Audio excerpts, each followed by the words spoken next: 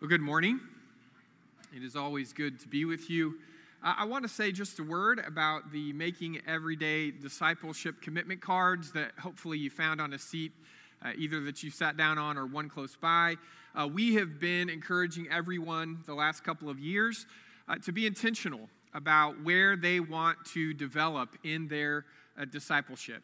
And so, it's one of those things where it'd be nice if a discipleship growth just happened on its own, but it takes focus and it takes making a decision. And so we've talked about our discipleship as something that lays claim on all aspects of our lives. And we've broken up our lives into 7 major categories. Hopefully you see that on the card. You can see that in the insert as well. And in the insert, in the bulletin today, you can see the various training programs, the various pathways of formation that you can choose from. And we want to get on with offering those to you. And so we kind of want to close this window of discernment and decision-making today. So if you've been thinking about signing up, if you've been thinking about placing one of those cards in any of these boxes that are near our exits in this room or at the Welcome Center, today's the day we'd really like to encourage you to do that. I'm always hesitant to show you a full page of reading material right before I preach, but please make sure that you take some time to think about how do you want to be shaped in this coming year as a follower of Jesus? Specifically, what part of your life do you really feel like God is calling you to develop and grow in this coming year? We're going to have time later in this service to turn those cards in if you haven't done that. And so hold on to that, and during our Shepherd's Blessing, you'll have an opportunity to turn those in. I also want to take just a moment to honor Brenda Jameson, our office administrative assistant who helps all of us in all kinds of ways.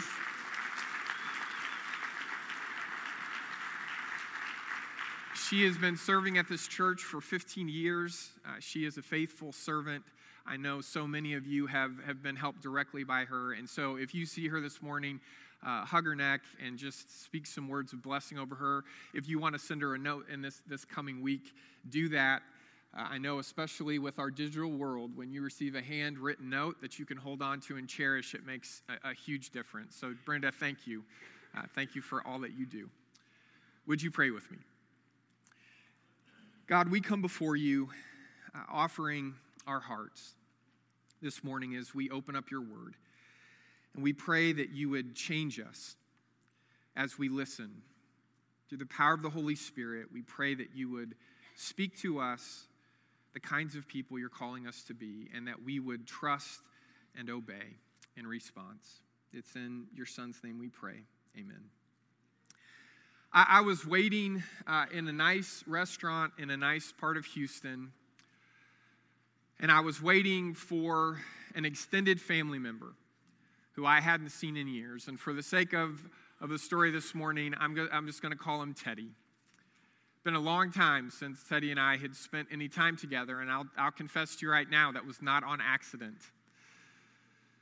It's just difficult to be with, and we couldn't be more different in terms of the kinds of daily life that we live. And so I got there a little bit early because that's the kind of person I am, and he was running late because that's the kind of person he is. And I'm looking around, and it's one of those, lunch places where most people are trying to eat healthy and salads, and there's nice, gentle music playing in the background. And suddenly Teddy is on the outside of that glass door, and I brace myself for the impact. And he opens up the door, and over that nice, civilized music and all these people trying to have lunch meetings, he bellows out, "Chair! It is so good to see you, man. I haven't seen you in I don't know how long. Get over here and let me hug your skinny neck." And so I go over and I submit myself to this hug where he's basically picking me up off the ground. And he pats me on the back, and the hug's over. And he's still got his hand on my neck. And he goes, "Man, you really are skinny." And he kind of tugs on it. And I think this is what a chicken probably feels like moments before it becomes someone else's dinner. And everybody at this nice place is looking at me like, what are you doing? You know, I'm wearing like khaki shorts and a blue polo, and he's wearing black from head to toe, and he's got a long chain, I guess attached to his wallet or something, and he's got steel-toed boots. I mean, he looks like he should be beating me up and taking my lunch money, and we're going to have lunch together. And the thing about Teddy is he's not just big and loud, but he's opinionated, and he holds on to his opinions much more firmly than he holds on to facts.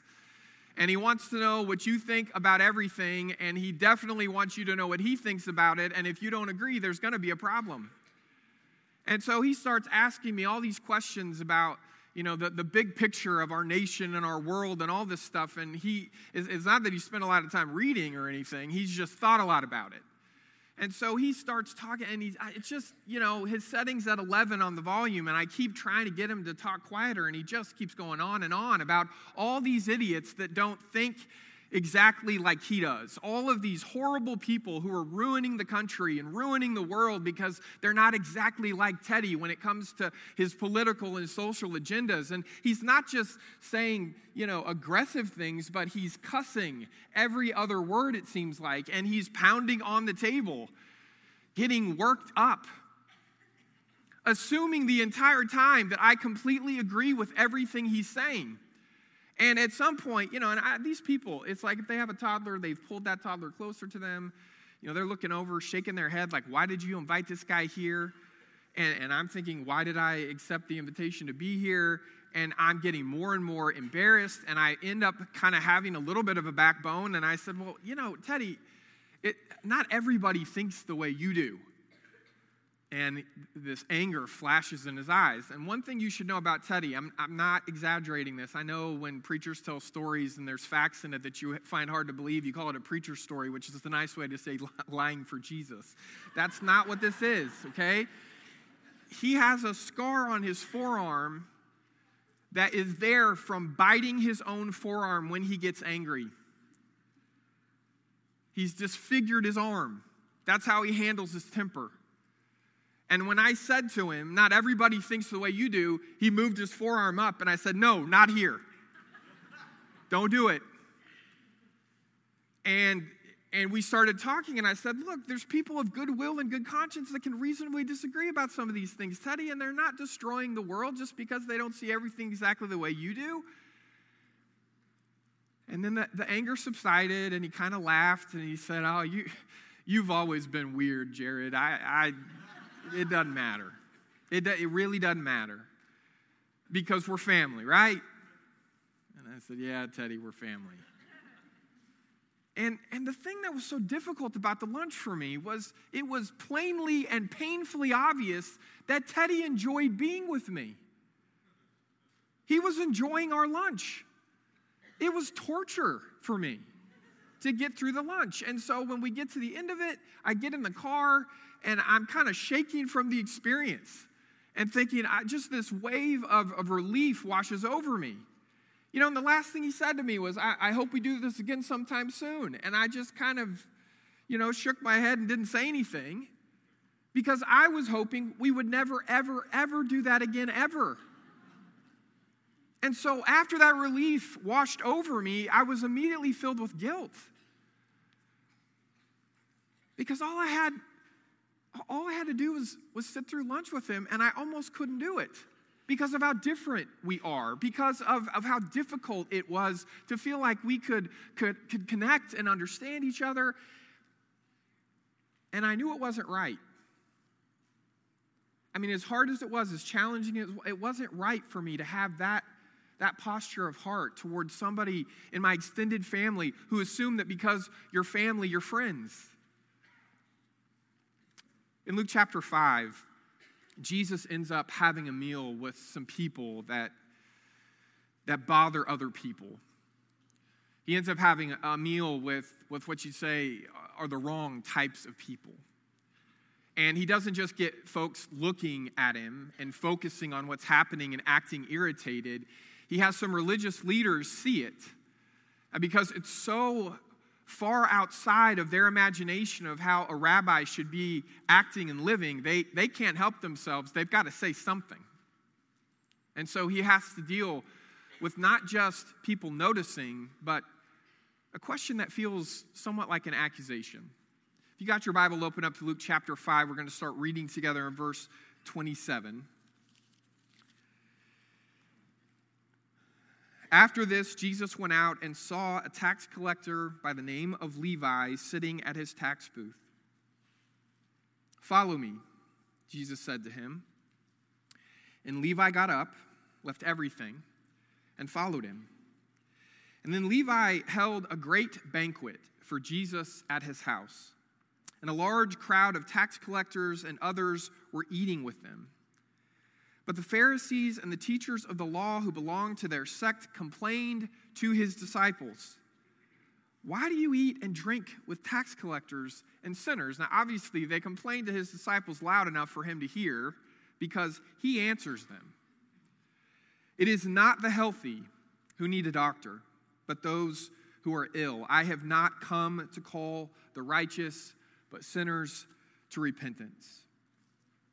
I have not come to call the righteous, but sinners to repentance. Now, we're today closing down a 3-week kind of mini-series that we've been calling Jesus Is, right? And we've been wrestling with the question of what is the core identity of Christ? Who is he when all is said and done? And you can never fully explore all of the different possible true answers that you could give to that. But we've been focusing our hearts on at least thinking through, reflecting on how would we answer that question? Who is Jesus, right? And 2 weeks ago, we listened to John the Baptist preach, and he preached a sermon about the world the way God wants it to be, right? The world made right. And he really forced us to face the question, do we really want to live in God's version of the world made right? Do we really want to live in the kingdom that God is ushering in through the ministry and the presence of Jesus? It is a world with no peaks and valleys. It's a world with no haves and have-nots. It's a world where nobody's hoarding power and resources while other people don't have anything. It's a world where, when it comes to basic necessities, everybody has enough and nobody has way too much. That's very different from the world we're currently living in. And John knows it. And he says, do you really want to be a part of that kingdom?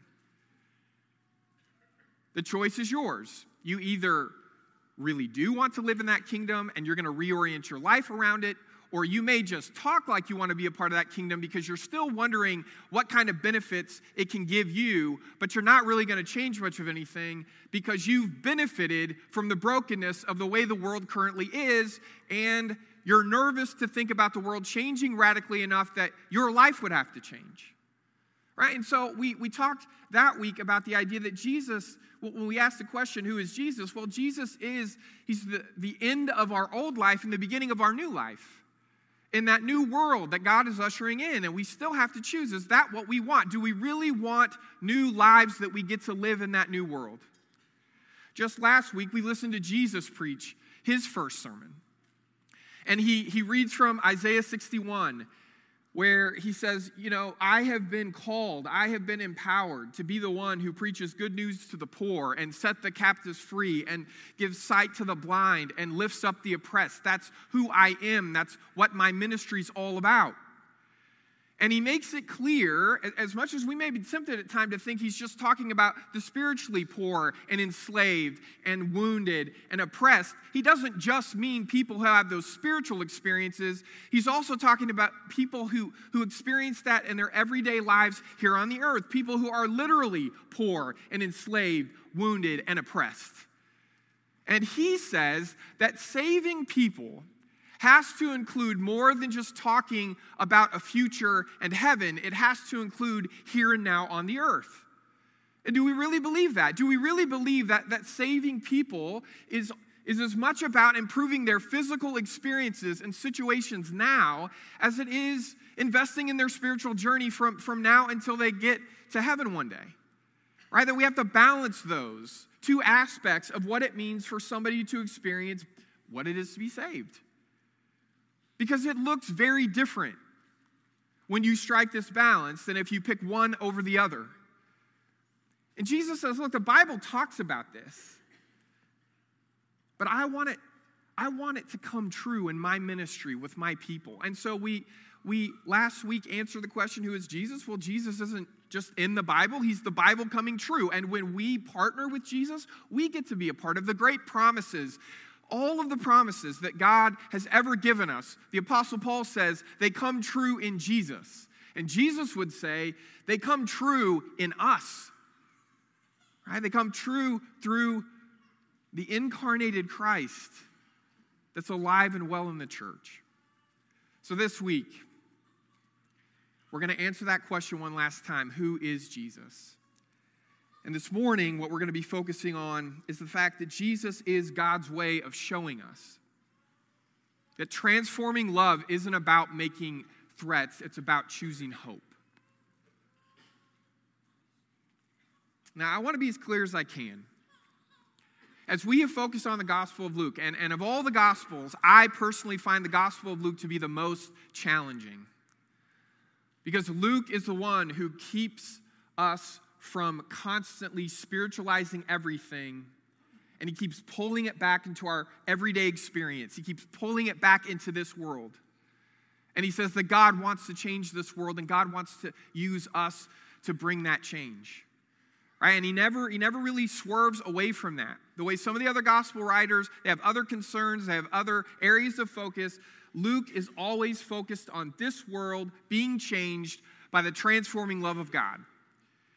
And it means it's hard for us to decide. We can hear the story, think about it, maybe have different feelings about it, but then not go ahead and live differently in response to it. Luke won't let us off the hook. But I want to be clear. I don't think this whole study over the Gospel of Luke is supposed to lead us to a place where we feel a lot of pressure to go and be something that we can't possibly imagine, right? To turn our whole lives upside down in a moment in response to it, because that's just not sustainable, right? The Gospel of Luke isn't saying that you're expected to quit your day job and go move to another country, right? It's not about you adding just random things onto your already hectic daily schedules, right? I'm not telling you that you have to be a mom and a teacher and a wife and a community activist as well. That's not really what I'm trying to communicate here. What I think the Gospel of Luke is trying to get us to understand is we need to be awake where we already are in the relationships that many of us already have, or at least the connections that we already have with people. We need to be awake. We need to be aware, because every single day you and I go places that we already have in our day planner. We're already going there. And there's people there who need more help than they're getting. And Luke says, why don't we see those people clearly? Right? Why aren't we aware? Why aren't we awake to all of the opportunities God gives us every single day, wherever we're doing, wherever we are, to do more for somebody than we're already doing in the name of Jesus? Because if we'll find a way to be awake, to see it, to see them, to see the opportunities, this world really will change from the way it is now to the world God promises it can be. We have to start somewhere. Luke says start here. We have to start sometime. Luke says start now. And in Luke chapter 5, he says sometimes it's as simple as who you choose to eat with, who you choose to share meals with. In Jesus' day, you didn't sit down and share a meal with just anyone. There was a cultural expectation that the people you chose to share a formal meal with were people that you already had a meaningful relationship with, or they were people that you wanted to have a meaningful relationship with. I go back to the first day of school when I was growing up, and you get to lunchtime in the cafeteria, and you've got your tray, and you've got all these tables, and you've got choices to make. And you always want to choose wisely, because you feel like whatever table you end up at is going to define who you are, at least for that school year, right? And so you want to make sure that you sit with either the people you're friends with already, or the people you wish, in my case, the people I wished I was cool enough to sit with, right? That's on a real basic level, but it's very similar to the kind of social expectation that people had in the ancient Mediterranean world. Now, it wasn't just a social expectation, it was also a religious one. As far as the Pharisees and the teachers of the law were concerned, if you sat down together and shared a formal meal and a prayer for that meal, you and the people eating with you were considered a religious community. Right? You were this small gathering, this small congregation of believers. And that meant you were never supposed to share a formal mealtime with anyone from a different faith. And if you were a practicing Jew, you didn't want to share your table with somebody who had fallen away from practicing your faith. So when Jesus accepts Levi not only as a disciple, but also as a dinner companion, along with all of Levi's friends, Jesus is breaking the rules, the established understanding of the religious establishment of his day that said you choose who you eat with because who you share meals with is who you're saying you want to share life with. You got to choose wisely. You've got to be careful. And they didn't get this expectation from just anywhere out of the air. They got this expectation from their reading of the law. Right? I think it's too easy at times to turn the Pharisees and the teachers of the law into kind of one-dimensional villains in these stories because they're engaging with Jesus in ways that are almost always critical. But they're trying to figure out what it is he's doing. It doesn't fit with their moral imagination. And again, that comes from what they think is a correct reading and application of the law. Jesus is doing something that is clearly not in line with that expectation. They don't understand why he would put his standing, his soul, right, at risk by sharing a meal with these kinds of people. Tax collectors and the people they ran around with, right? Most of us have heard this at least one time or another because we don't exactly like tax collectors now. If you're a tax collector, I'm sorry. Jesus loves you. I didn't mean to. But we've always struggled, right? And especially in the ancient world, they kind of universally despised this corrupt local con artists who would steal from anyone, who would take advantage of any situation, who would say anything to get what they wanted. They were the opposite of respectable people who were trying to live out the kind of life that God had said, I want my people to try to live this way. And so the question I think the Pharisees are wrestling with at some level, they don't say it this way, but I think what they're struggling with is, what could these people have possibly done to make Jesus want to share life with them? What could they have possibly done for Jesus to want to be friends with them?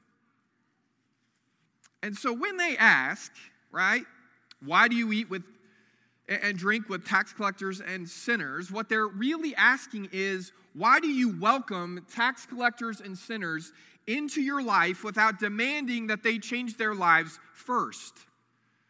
Right? The change should come first before the acceptance. Again, this is how they understand what they think God wants them to do, what they think God wants them to live like. And Jesus is doing something that just doesn't make sense to them. They're convinced that this is how the world works. Sinful people always negatively impact sacred people.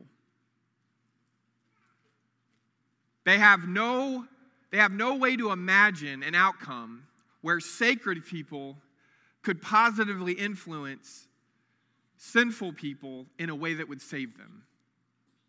Not in a social situation. They have no expectation that that's possible. The moral gravitational pull always went one way, right? And it wasn't from sinful to sacred. It was always that sacred people were being pulled into sinful behaviors when they spent time with sinful people. You know that this is the case because we still operate in many ways with this skepticism about how time spent among friends works. Right? We have maxims in our culture warning us not to spend time with people who might pull us down, who might pull us astray. This is not unique to the Pharisees and the teachers of the law. This is a human instinct, especially those of us who are trying to raise younger people in our homes and in our lives. We're worried about the people we're with. And we're definitely worried about the people they're with. Jesus, he's modeling a different way. And he believes that sacred people can help save sinners by sharing life with them. That it really is possible to show broken people a better way instead of demanding that better way from them right at the start. I'm convinced that this story, like the two stories we've been walking together through in Luke, has immediate impact for our everyday lives if we'll let it. Because it means that if we're not having to defend why we're hanging out with certain people, we are not following the example of Jesus. If we're not having to explain why we're so accepting of people who aren't yet close to living the way they should be, we aren't following the example of Jesus. Or maybe a more uncomfortable way to state all this is our friends should call our reputations into question. It happens to Jesus and Luke. It happens to the early church in Acts. It should be happening to us. People ought to look at some of the folks you spend time with and shake their head in confusion, trying to figure out what you possibly have in common with them. Right? People ought to look at some of the friends that we have and wonder what in the world we're doing spending time with them.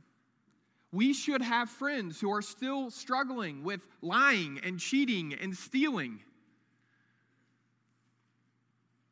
If we're not having to explain why we're friends with people who are clearly not practicing Christians, we aren't following the example of Christ. Now, I know this church knows that. As challenging as this idea is, I know this church knows this because years ago now, you came together. Prior to me being here, you guys came together, you prayed about it, and you launched an outreach ministry that we call Bar Church. It's an incredible community of believers that meets in what is now an ex-bar, and yet they come together, and many of those people struggle with visible life-controlling issues. Here's the difficulty with that. It's easy in a church like this to start an outreach ministry like that and have a handful of people love it and care about it and go do that work in ministry, and for the rest of us to act like our church does this, so all of us as individuals do this too. As much as I love Bar Church and the fact that that's a part of our story, it's not enough for a handful of people to run that ministry and the rest of us to pat ourselves on the back because we have that ministry in a brochure. We have to find, as individual believers and disciples, a personal commitment to developing friendships with people who are so different from us, it makes it difficult. That's who we're called to be if we're saying we want to be like Jesus. Now, I want to be crystal clear. Putting your reputation at risk is not the same thing as putting your soul at risk. Okay, I want to be clear. Your soul is at risk when you spend time with people who have the same exact struggles that you do and they revel in those sins. I really think the direction of your life is at risk if you find yourself in that kind of place with those kinds of friendships. But your reputation's at risk when you make friends with people who have struggles that you don't share in the same way, and through sharing life, you can show them a better way. Do you see the difference? Do you see the distinction? What this means is that you and I need to know our souls well enough to know which kinds of sinful, destructive behaviors really have a hold on us, really have a power over us, and which sinful, destructive behaviors we're able to faithfully resist. I mean, we all have sinful, destructive behaviors that are out there that we're pretty much immune to. For whatever reason, we're just not wired in a way where we're tempted by those things. We need to know when am I in danger and when am I just uncomfortable? There is a difference. And parents, I'm telling you, as my daughters are getting older and older, I just want to keep them inside our house all the time. Right? Far away from anybody that might hurt their feelings or treat them in a way that would make them feel like they're less worthy. Or more than that, as they get older, I'm worried about the ways that they may have friendships with people who don't share our values and our commitments, and they may pull them in directions that make me scared. I understand the struggle as a dad of 2 daughters. And every dad of a daughter in this church keeps telling me it's going to get worse, so thanks for that. If we're going to be a Christian family, my daughter should have friends that aren't Christians. That's what it means. And I need to know my daughters well enough to know which friends could pull them in directions that are destructive and dangerous for them, and which friends have struggles or difficulties that my daughters can help them with. I need to know the difference between them being in danger and us being uncomfortable. There is a difference. And students, I want to speak to you right now. You need to know your own heart and soul enough to know, are your friends somebody that you can bring closer to Christ, or are your friends pulling you farther away from Christ? You know. You may not want to talk about it. You may not know exactly how to communicate it, but you know the difference. You know the friends you can influence in positive ways, and you know the friends who, for whatever reason, have a hold on you and may pull you in a direction you don't want to go. But for God's sake, we have to have these kind of conversations with ourselves and with our families if we're going to be faithful disciples of Jesus Christ. We have to. We don't get to just decide that somebody else can develop close relationships with people who are difficult and different from us because that's their calling, and my calling is to do all the things that I like and make me comfortable. Jesus is our model. Jesus is our example. We don't get to pick and choose what parts of Jesus' life we're going to listen to and respect, and which parts of his life are just too hard for us to follow. In Luke 5, it's a challenge for me, I'm going to tell you.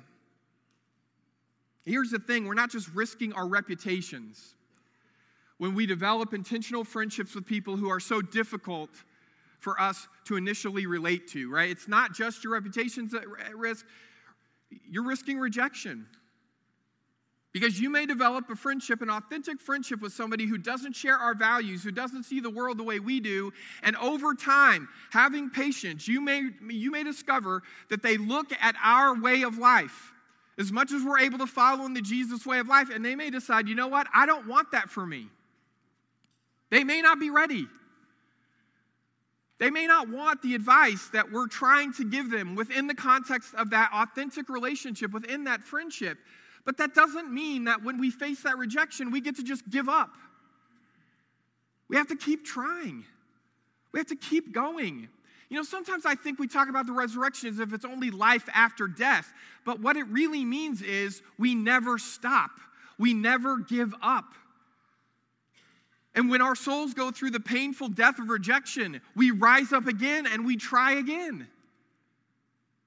We can't force anybody to change. All we can do is stay close, love them, and ask God to change their hearts over time. That's how transformation happens. There are moments, miraculous moments of change in people's life, but when you look at their entire life from top to bottom, it always takes time.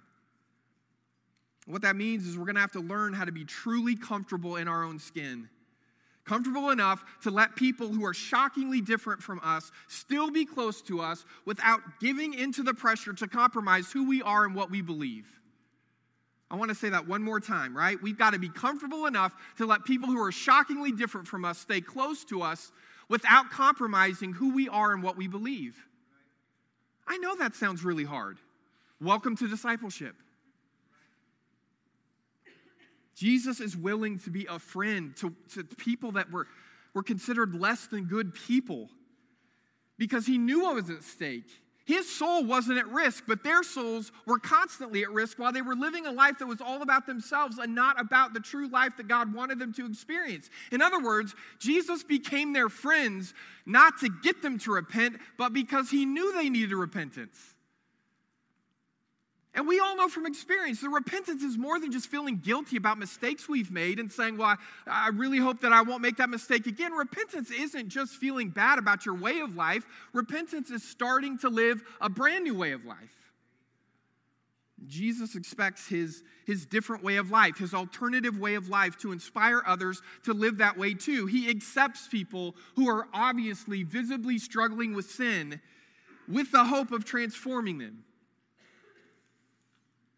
Jesus thinks the best program we could ever develop to join God in saving people is by befriending them.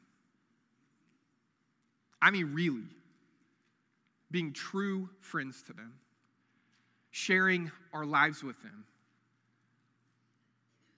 That's what he's asking us to be and do. Jesus doesn't ever love with threats attached. He loves with hope attached. And he wants us to learn how to love people that way too. Jesus really is God's way of showing us that transformational love, it's not about making threats. It's about choosing hope. This isn't about making broken people feel worse about who they already are. It's about showing them a better way, an alternative way of life. And in order to show them, Jesus says, we have to be around. We have to find a way to be there and to be awake and to be for them. When we share our lives with someone who's been deeply wounded by the ways of the world, when we really share our lives with them and our lives are a part of Christ's life, we get to touch what's broken in them with the medicine of the gospel. And brothers and sisters, I can tell you this much about gospel medicine: it always works. It always works. But for that healing to happen, we're going to have to be friends with people that the world has labeled as bad. Maybe people the religious world has labeled as bad. People like my extended family member, Teddy. Dietrich Bonhoeffer, an early favorite of mine in terms of Christian authors, once said, as long as you despise another person, you'll never be able to help them. And then listen to this sentence: nothing that we despise in another person is entirely absent in us. We need to learn to regard people less in light of what they do or don't do and more in light of what they suffer. Right? Less in light of what they do or don't do and more in light of what they go through. So go out this week, brothers and sisters, and make a new friend. Or rekindle a friendship that you've lost. Choose someone as different from you as you can find. Risk your reputation, not your soul, but risk your reputation. Share a meal, have a few laughs, and instead of focusing on all the things that you might feel are wrong with them or bad in them, find a way to see the good in them, and then try to find a way through God's grace to help that goodness that's in them grow. Make the choice to truly share your life with somebody that's a real challenge.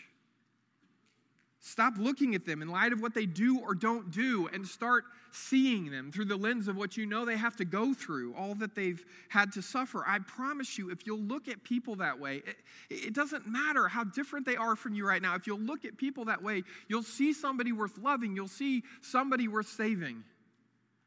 Who is Jesus? Jesus is the one who helps us understand that if we really want to change somebody, we don't use threats, we choose hope. That's who Jesus is. May we find a way to choose that hope together. We're going to sing together now, and as we do, our shepherds and their spouses will be outside this room in this lobby area waiting to talk with you, to pray with you. If you came this morning with anything on your heart that you'd like to share with a leadership couple, to be prayed over, talked about, you want to know more about our church, you want to know more about Jesus, whatever it is, please go to them as together we stand and sing.